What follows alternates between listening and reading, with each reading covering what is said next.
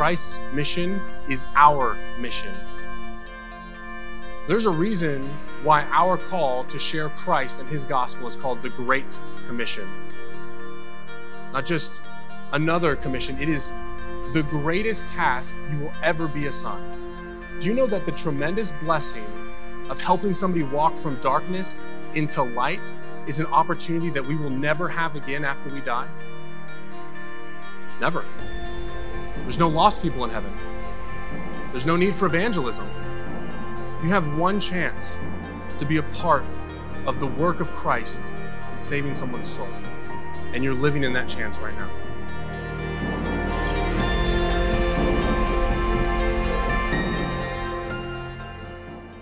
Amen. Good morning, church. It is a pleasure to be here with you guys this morning. If you have a Bible, if you brought one, I'd invite you to turn with me to Psalm 37, verse 4. If you came this morning and you don't own a Bible, there should be one under the chair in front of you. And if that's you, grab that, follow along with us this morning, and then I ask that you take that Bible home with you. It's yours to keep. That is our gift to you as a thank you for joining us for service this morning.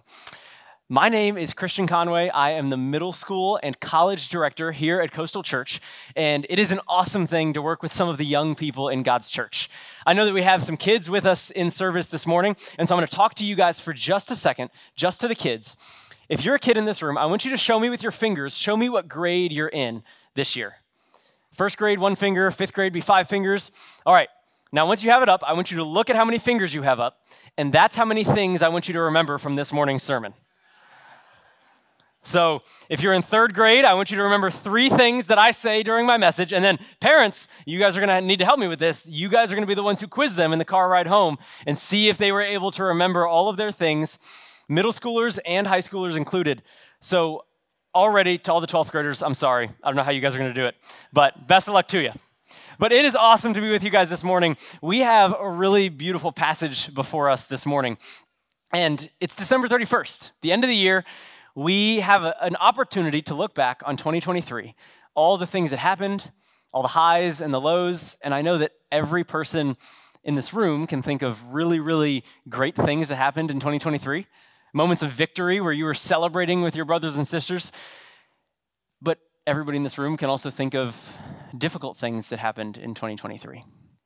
Maybe there was something that didn't go exactly how you had planned. Maybe you lost a loved one this year. We've all had really high highs and low lows this year.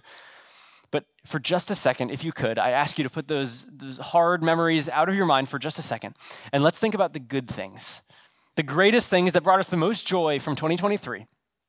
I want you to think about those things and think specifically about any people or places or activities that come up again and again and again in those memories. Are there any maybe loved ones around you that are constantly by your side in the best moments?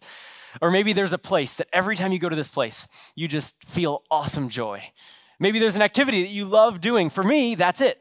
For me, this is a really silly example, but when I think back on 2023, some of my most fun memories come from playing a new sport that I found called pickleball.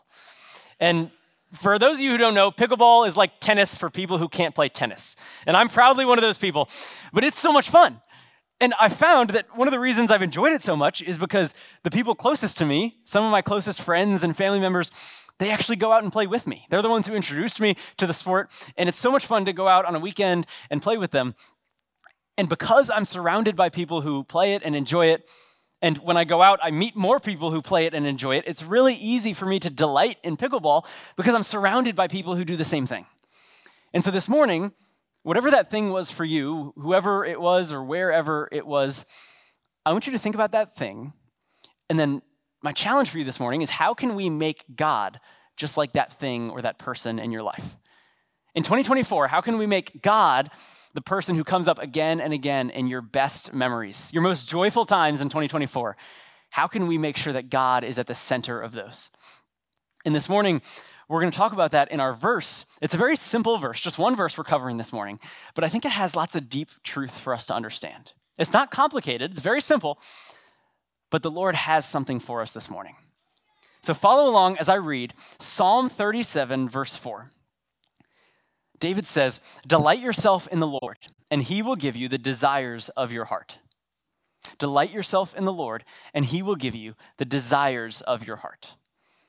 There's a very simple truth there. This is the title of our message this morning. It's the first point in our message this morning. God wants us to delight in the Lord.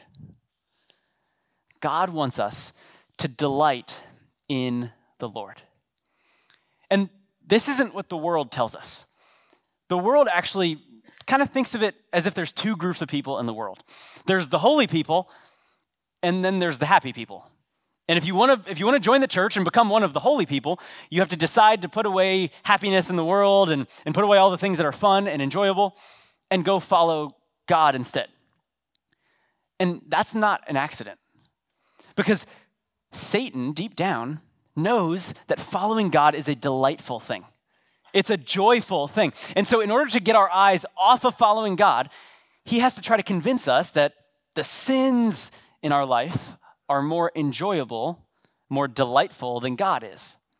And so he tries to create this false decision that we have to choose between being happy or being holy. And brothers and sisters, this morning I'm here to tell you, God wants us to be happy and holy. God's designed it for us to live a holy life and for joy to come along with that. And so this morning I hope for us to understand how this is by studying Psalm 37, verse 4. And so we have to understand that this decision that the world tries to make us feel like we have to make it couldn't be further from the truth. And there's a couple scriptures that help us understand this message. But before we get to that, I want us to start at the very, very basics. If you've been around Coastal for any length of time, you've heard this word before. If you're new here, welcome. We're going to talk about the gospel.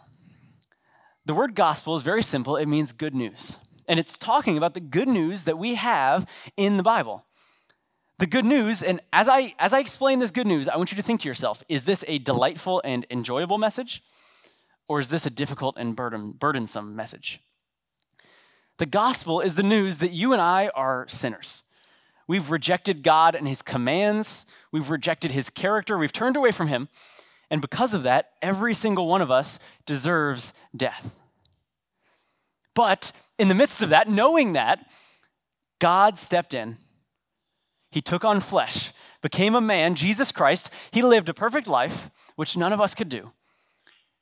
And then instead of waltzing off into eternity all on his own, he offered that to us. He gave himself as a sacrifice for our sins. He paid the penalty that we owe so that we can have eternal life with God, the gift that only he could offer. He offers this if we do three simple things. If we repent from our sins, turn away from our sins, believe in Jesus Christ, and receive him into our life. That's all we have to do, and we receive this eternal life, which we don't deserve, but he's chosen to graciously give it to us in our lives. Now, that is a joyful message. That's a delightful message. And God wants us to know that through his word. We see this in the book of Philippians. The Apostle Paul is writing to the church in Philippi, and this is what he says. He says, "Rejoice in the Lord always. Again, I say, rejoice." He wants them to know that the gospel is something we should rejoice in. And please understand my heart behind saying this. As we go through this morning, if you're somebody who came in here this morning and you're finding it really difficult to rejoice in the Lord, maybe this is a season where you can't find a way to combine God and delight in the same sentence. If that's you, know that I'm not trying to shame you. I'm not trying to tell you that you're wrong. I'm not trying to tell you that you should be better. In fact, this message is designed for people who are going through that right now. I have gone through seasons of that. Even every day I have moments where it's hard to enjoy the things that God gives me because the things in the world seem so much more pleasurable. They seem so much more enticing. But I have to convince myself day after day, remind myself that God is the one worth pursuing. That real joy, eternal joy, is found at God's side and nowhere else. And so if that's you this morning, I want you to tune in and understand that God has something in his word for us, but specifically for you this morning, that he wants us to delight in him. So this morning we're studying Psalm 37:4, which was written by David. It's one of his psalms. There's a couple other psalms that David wrote where he brings this same idea to the forefront, this idea of finding joy in God. One of the examples is Psalm 4:7, and this is one of the coolest verses about joy in the Bible. David says, "You," talking to God, "you have put more joy in my heart than they have when their grain and wine abound." He's saying that when everything goes right for the world and they have everything that they can offer, God's joy is more. Again, in Psalm 16:11, David says, "You make known to me the path of life.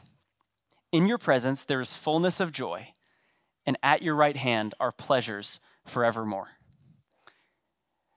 David is giving us an opportunity to remember in these different Psalms that he's writing that God is the place where we can find our joy. Think about that last verse. There is fullness of joy, and at your right hand are pleasures forevermore. What would fullness of joy look like in your life in 2024? What would it look like if you could live your life and you knew that whatever circumstances you found yourself in, that God's joy was available to you? And that whatever twists and turns came along the way, that God was right there beside you. God is in control of the situation. And even when it seems like things are out of control, God is the one who's by your side. How would your life look different if you were able to remember this day after day when challenges come and troubles come in 2024? Joy is found at the right hand of God. And we see this. God gives us joy differently than the world does. You see, the world, when they're telling you to go find joy, it's figure out what circumstances bring you joy and then go chase after those circumstances. So maybe family is the thing that brings you joy. Well, if that's the case, you better work hard, retire, and then one day you can spend your time with your family. Or maybe money is the thing that brings you joy. And if that's the case, then go work hard, retire, build a good retirement, and then you can find joy in your money. Maybe food is the thing that brings you joy. Guilty as charged. And then you spend your entire life chasing after the next best meal, and you only find joy when you're in those situations. But instead of telling us to go chase after joyful situations, God does it differently. God reminds us that He is the source of our joy, and we can bring that joy into whatever circumstance we find ourselves in. This is letter A in your notes, that God wants us to bring joy to every circumstance. Bring joy to every circumstance. The thing about God is that He is always with us. Regardless of whether you're on a mountaintop or at the bottom of a valley, God is there for you. And if you need access to His joy, His infinite joy is right there. It's at a moment's notice, at an instant, you can have access to God's infinite joy, regardless of what circumstance you're in. This is why Christians can say things like Paul says in Romans 5. He says, "Through Him," talking about Jesus Christ, "we have also obtained access by faith into this grace in which we stand." And listen to this. "We rejoice in the hope of the glory of God. Not only that, but we rejoice in our sufferings." If you're following joy the way that the world follows joy, you're chasing after it, trying to go to the joyful circumstances, you're not able to say that you can rejoice in your sufferings like Paul does here in Romans 5. It's only if you remember that the infinite source of joy is at your side day and night that you can have access to His joy even when you're suffering. And as I was going through my devotions this week, reading through some Old Testament passages, I came across a story where God's people does this exact thing. They find themselves in a hard situation, and they have access to God's joy, and they bring joy into a situation that should not be joyful. I was in 2 Chronicles, in verses 20 or chapter 27 and 28, they have this evil king named Ahaz. And Ahaz follows false prophets and false gods. He took down all of the things that God commanded his people to keep. And he started building idols and altars and false temples to all these fake gods. And God rewarded him by allowing Judah to be destroyed in battle and then captives taken off to Syria. And so things weren't going very well for the Jews when this was happening. But in the midst of it, God gave them a new king, Ahaz's son. His name was Hezekiah. Hezekiah came along and realized that the things his dad was doing were against the commands of God. He was doing all of the things God told them not to do, and he was forsaking all the things that God was telling them to do. So Hezekiah realized that God repaid him by allowing Judah to be defeated in battle and taken off as captives. So maybe the right thing to do is put away all those false gods and pull back the things that God had commanded them to do. So he started rebuilding the temple and replacing the tools that they needed for worship. He made sure that there were priests and Levites to fund and to make sure that everything was going on in the temple as God commanded. And then he pulled out the law, and he saw law after law after law that Judah had not been following. They had just put them to the side and ignored them. And so he decided on one. He wanted to find one command that the entire country could follow together. And he found one, the Feast of Unleavened Bread. He decided that he wanted all of Judah to observe the Feast of Unleavened Bread together, because that's one of the commands that God gave them. And so he sent messengers to the whole country and said, we're going to do this. When this time comes, we're going to spend 7 days feasting in Jerusalem for the Feast of Unleavened Bread. It's an opportunity for God's people to celebrate what he's given them and to rejoice in him. So the time comes, they celebrate, and in 2 Chronicles 30, this is what it says. It says, the people of Israel who were present at Jerusalem kept the Feast of Unleavened Bread for 7 days with great gladness. And the Levites and the priests praised the Lord day by day, singing with all their might to the Lord.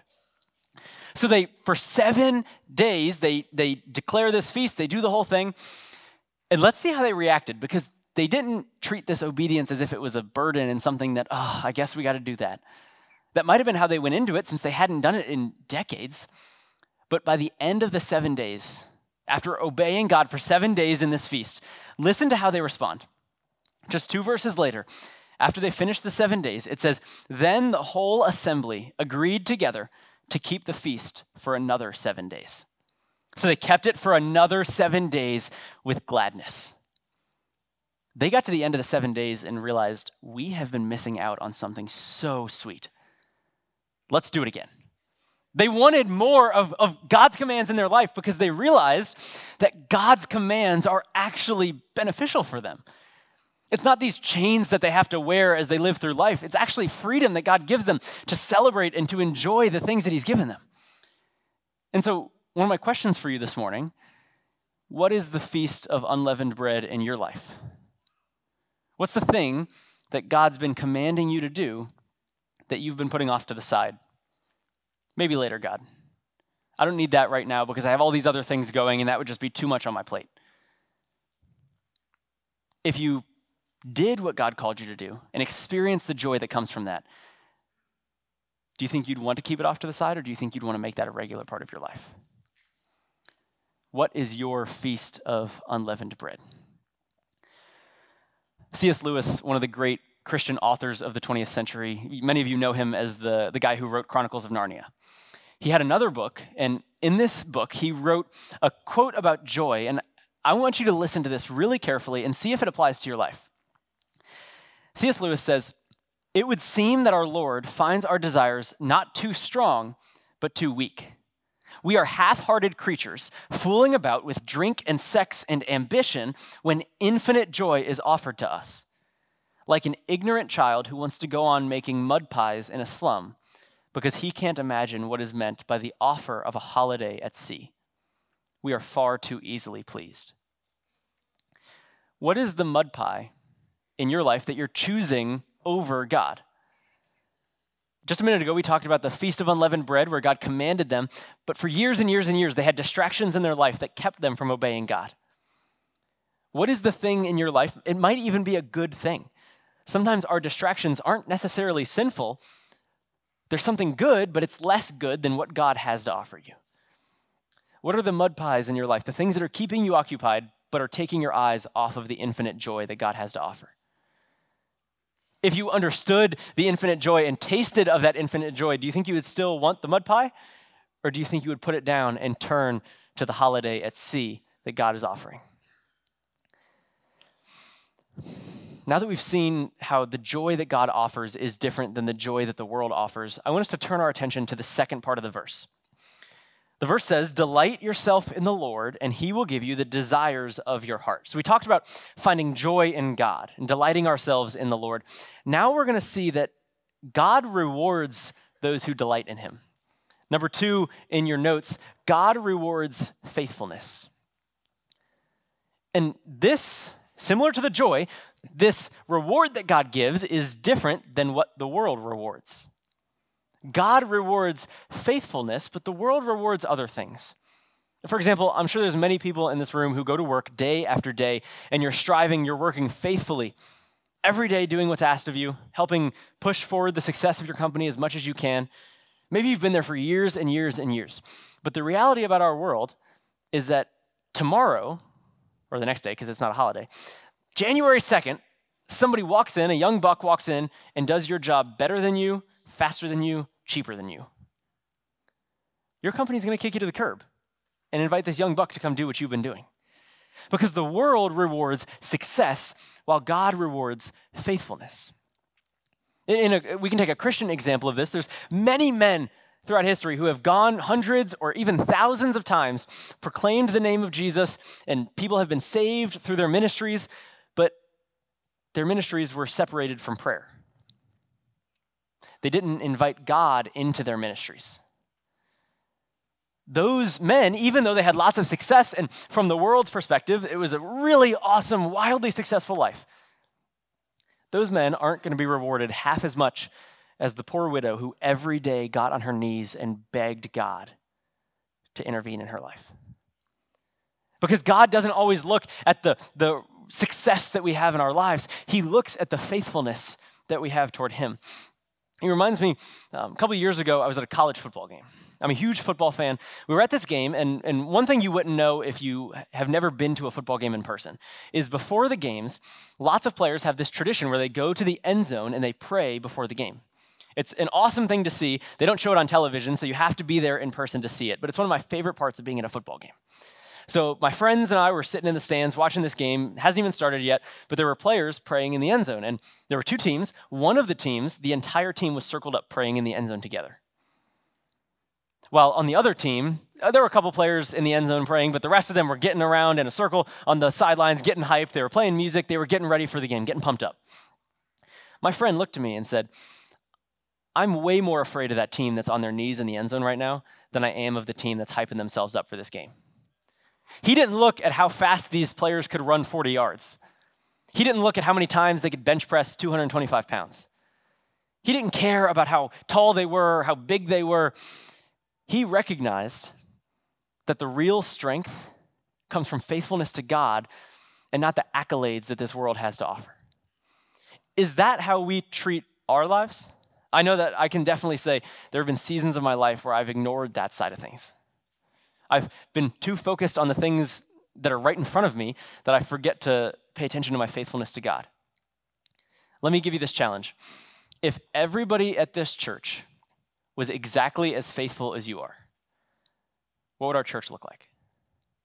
If everybody prayed as much as you do, went to small group as much as you do, read God's word as much as you do, what would our church look like? Would we be thriving, running on spiritual octane, a church that's reaching the nations for the gospel? Or would we be running on fumes, barely surviving because we're living our lives and running our church separated from God? That's a sobering question to ask yourself. I remember a couple years ago, I asked myself that same question. And I came to a scary realization. I realized that even though I was reading God's word and I was praying every now and then, I wasn't really in it. I was praying because I knew that I had to, and I was reading God's word, but I wasn't doing anything about what I was reading on the page. So from the outside, it would have looked fine. It would have looked like my life was going great, and I was faithful to the Lord. But I knew that I wasn't really giving myself to those things. I knew that I was doing them because I had to, not because I wanted to. Not because I thought they were going to make a difference. And that's when I realized that I needed to change. And maybe that's some of you right now thinking through that, saying, I don't know if I'm living the life of faithfulness that God's calling me to. And if that's you, I want you to know it is not too late to change. We're starting a new year, 2024. This can be the year where you focus on faithfulness to the Lord. This can be the year where you devote yourself to prayer, or you devote yourself to God's word. Whatever it is, this can be the year of change. Now, one more thing about God's rewards that makes his rewards different than the world's is that we don't seek God's rewards because they're valuable by themselves. When we think about the new heaven and the new earth that's described for us in Revelation, we read about the gold streets that we're walking on, and we read about the gates that are made of pearls and precious gemstones. We're not supposed to desire that because the streets are made of a precious metal and the gates are made of pearls. We, as Christians, we desire that because that gives us access to the presence of God. If God wasn't in heaven, it wouldn't be heaven. You can put as many precious metals as you want there. If God's not there, it's not nearly as desirable. We desire those things because they're God's, not because they're valuable by themselves. And so when God gives us rewards, they're valuable because they're His. And if we tune our minds to understand that, then we are going to seek after His rewards so much more. And it's a really, really sweet thing. Now, as we finish, I want to talk one more thing about God's rewards. This brings us to the very end of the verse. This is your third point in your notes. His rewards align with a pure heart. His rewards align with a pure heart. Now, what am I talking about when I say this? We look at this verse, and if you've been following along to this point, we're talking about somebody who delights himself in the Lord and who is being rewarded by God. And so think about this person who finds joy in God and delights themselves in God. Think about the things that they would do with their time and the things that they would really put their focus on. Now think about that person. What types of things do you think they desire? Because it says that God will give you the desires of your heart. But that's not the only part of the verse. That follows, delight yourself in the Lord. If we delight ourselves in the Lord, God will give us the desires of our hearts. And this leads me to one of my favorite verses in the entire Bible that talks about prayer. 1 John chapter 5, verses 14 and 15. The Apostle John says this about prayer. He says, "This is the confidence we have toward Him, that if we ask anything according to His will, He hears us. And if we know that He hears us in whatever we ask, we know that we have the requests we've asked of Him." And so when I first heard this verse, I misunderstood it. I thought to myself, great, so you're telling me that if I pray exactly what God was already planning to do in His will, then He'll answer me. Yay. I wasn't getting it. I was like, okay, that doesn't really move the needle for me because you're telling me that God's going to do what He's going to do, and if I ask for it, yay. If I don't ask for it, I don't get it. But I didn't understand the heart of this verse. I didn't understand why God is answering the prayers that are in accordance with His will and ignoring the prayers that are outside of His will. To help us understand this better, I want us to think about this in relation to the parable that Jesus told about the wide path and the narrow path. Jesus told a parable about this wide path that many people will take, but that path led to destruction. And then, on the other hand, there was this narrow path that was really hard and difficult to follow. Only a few people would go down this path, but that was the path that led to life. If we live our lives walking down the wide path that leads to destruction, God is not going to grant us success at every turn down that path. Think about it. The most unloving thing that God could do if we're walking down the wide path toward destruction is help us along the way. The most unloving thing He could do is help us get to our destruction quicker. Because of His love for us, He's going to put roadblocks in the way between us and destruction. This reminds me of one of the verses that Pastor Andrew quotes all the time, and I think he does it for good reason. It's an amazing verse. James 4:6 says, "God opposes the proud, but gives grace to the humble." And we'll take this in two parts. The first part is letter A on your notes. Very simply, God opposes the proud. If you're living a proud life that's focused on you and not focused on God, God's not going to grant you success on that path. He's going to oppose you, as James says in this passage. He wants to hinder us on our journey toward destruction in hopes that He might open our eyes to realize we're on the wrong path. And before we get to destruction, have an opportunity by His grace to turn around.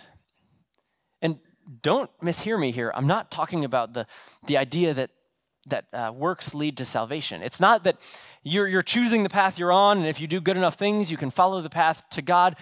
The Bible tells us very clearly that it is by grace you are saved, and not of your own works.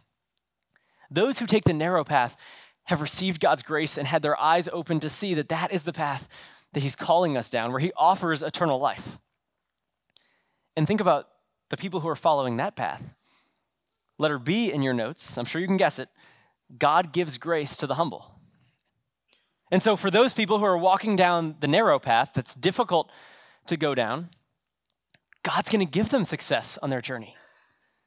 He's going to give them the opportunity to have ease around certain corners so that they can make it to life. And so knowing these two things, knowing that God opposes the proud and gives grace to the humble, I want you to ask yourself this question. Right now, December 31st, 2023, is God opposing me in the plans that I'm making and the actions that I'm taking? Or is he giving me grace? Does it feel like every time you turn around a corner, God's putting another obstacle in your way? Or does it feel like God's blessing your actions right now? He's blessing your path. If it does feel like he has obstacles in your way, the best thing that you can do is seek him. Say, God, I know that you oppose the proud, and it seems like you might be opposing me and my path right now. Please help me to find you. If I'm on the wrong path, make that very clear to me and show me how I can turn around and go on your path in obedience to you. Help me to seek you, God. If it seems like God's having grace in your life, pray the same prayer. God, it seems like you're having grace on me and you're making my path straight and you're helping me down this path. Please, Lord, if I'm on the right path, continue to do that. If I'm on the wrong path, make that clear to me and help me to follow your path even closer. Every time I make a misstep, Lord, would you be there to put me back on the right direction? God opposes the proud and gives grace to the humble. And so, as we close, I have one last exercise for all of us to do. And so, I'd love for you to grab a pen or a phone, something you can write with. If you don't have a pen, you can grab your neighbor's pen, something you can write down with, grab a piece of paper, and I want you to answer this question. If someone who doesn't know you would come into your life and they had access to your calendar, they had access to your checkbook, and they could watch every move that you made, simply based on that information, where would they think your desire comes from? What types of activities and things would they think that you're pursuing with your time, talent, and treasure in your life? So as you're thinking about those, I want you to write them down, maybe 2 or 3 things that would be very clear to them that you're valuing these things because you spend lots of money on it, because you spend lots of time doing it, because you use your talents for that thing very often. 2 or 3 things. I'll give you guys just a second to write those down, and then I have a question to ask us about that. So I'll give you a second here to write those 2 or 3 things down.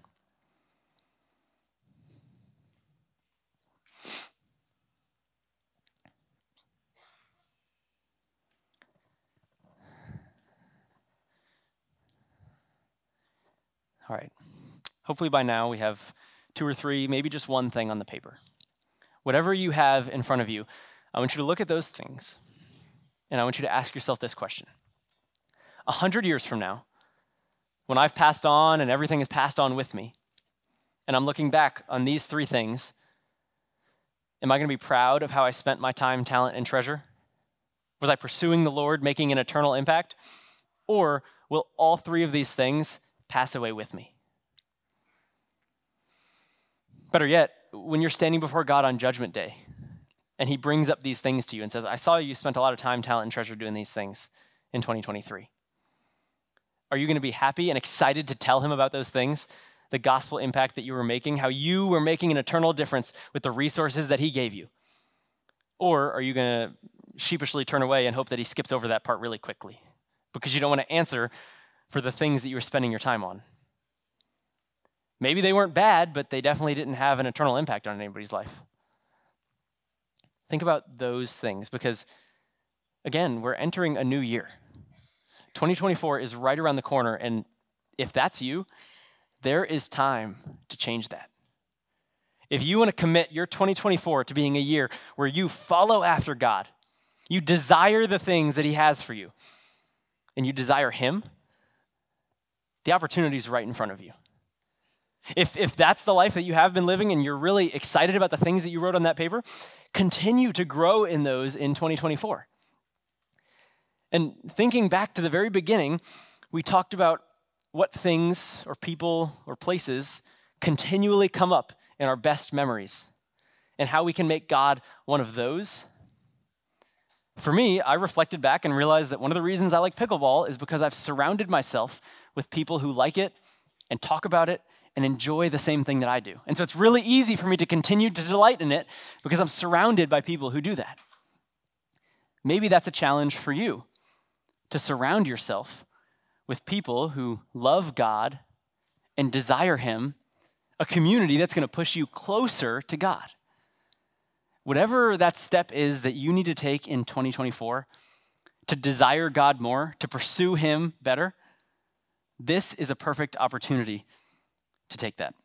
And so I'm going to invite the prayer team up. They're going to stand under the screens here at the side of the stage. And if you need prayer about how you can seek God better in 2024, these are the people to talk to. They will talk with you. They will pray with you. They will help you see the areas that you need to make a change in your life in 2024. And if they don't know the exact area, if they can't give you the pinpoint, they can help you seek God, who will do the same thing. Surround ourselves with community in 2024. Let's make 2024 a year where the world looks at Coastal Church. They see people who truly delight in the Lord, and they want what we have. Let's let our lives be defined by delight and a joy that comes from God. Let me pray for us as we go out this morning. Heavenly Father, Lord, we need you. Lord, we don't always desire you. It's not the natural tendency. It's not the thing that comes easiest to us. But we need you. We want to want you, Lord. Would you help us to desire you and to delight in the things that you delight in? Help us to find joy in the things that bring you joy so that we can align our hearts with yours. We can delight in you. And then you'll give us the desires of our heart. Lord, would you help the desires of my heart to be in line with yours? Lord, I can't do this on my own. I can't fight this fight on my own. I need you. We need you. And together we ask that you'll intercede in our lives. Lord, together we trust that you'll hear this prayer and you'll answer it. Together we believe that what you have for us in 2024 is the best thing for us. So we thank you for who you are. We thank you for your grace and your mercy every step of the way. We trust you and we love you. In Jesus' name we pray.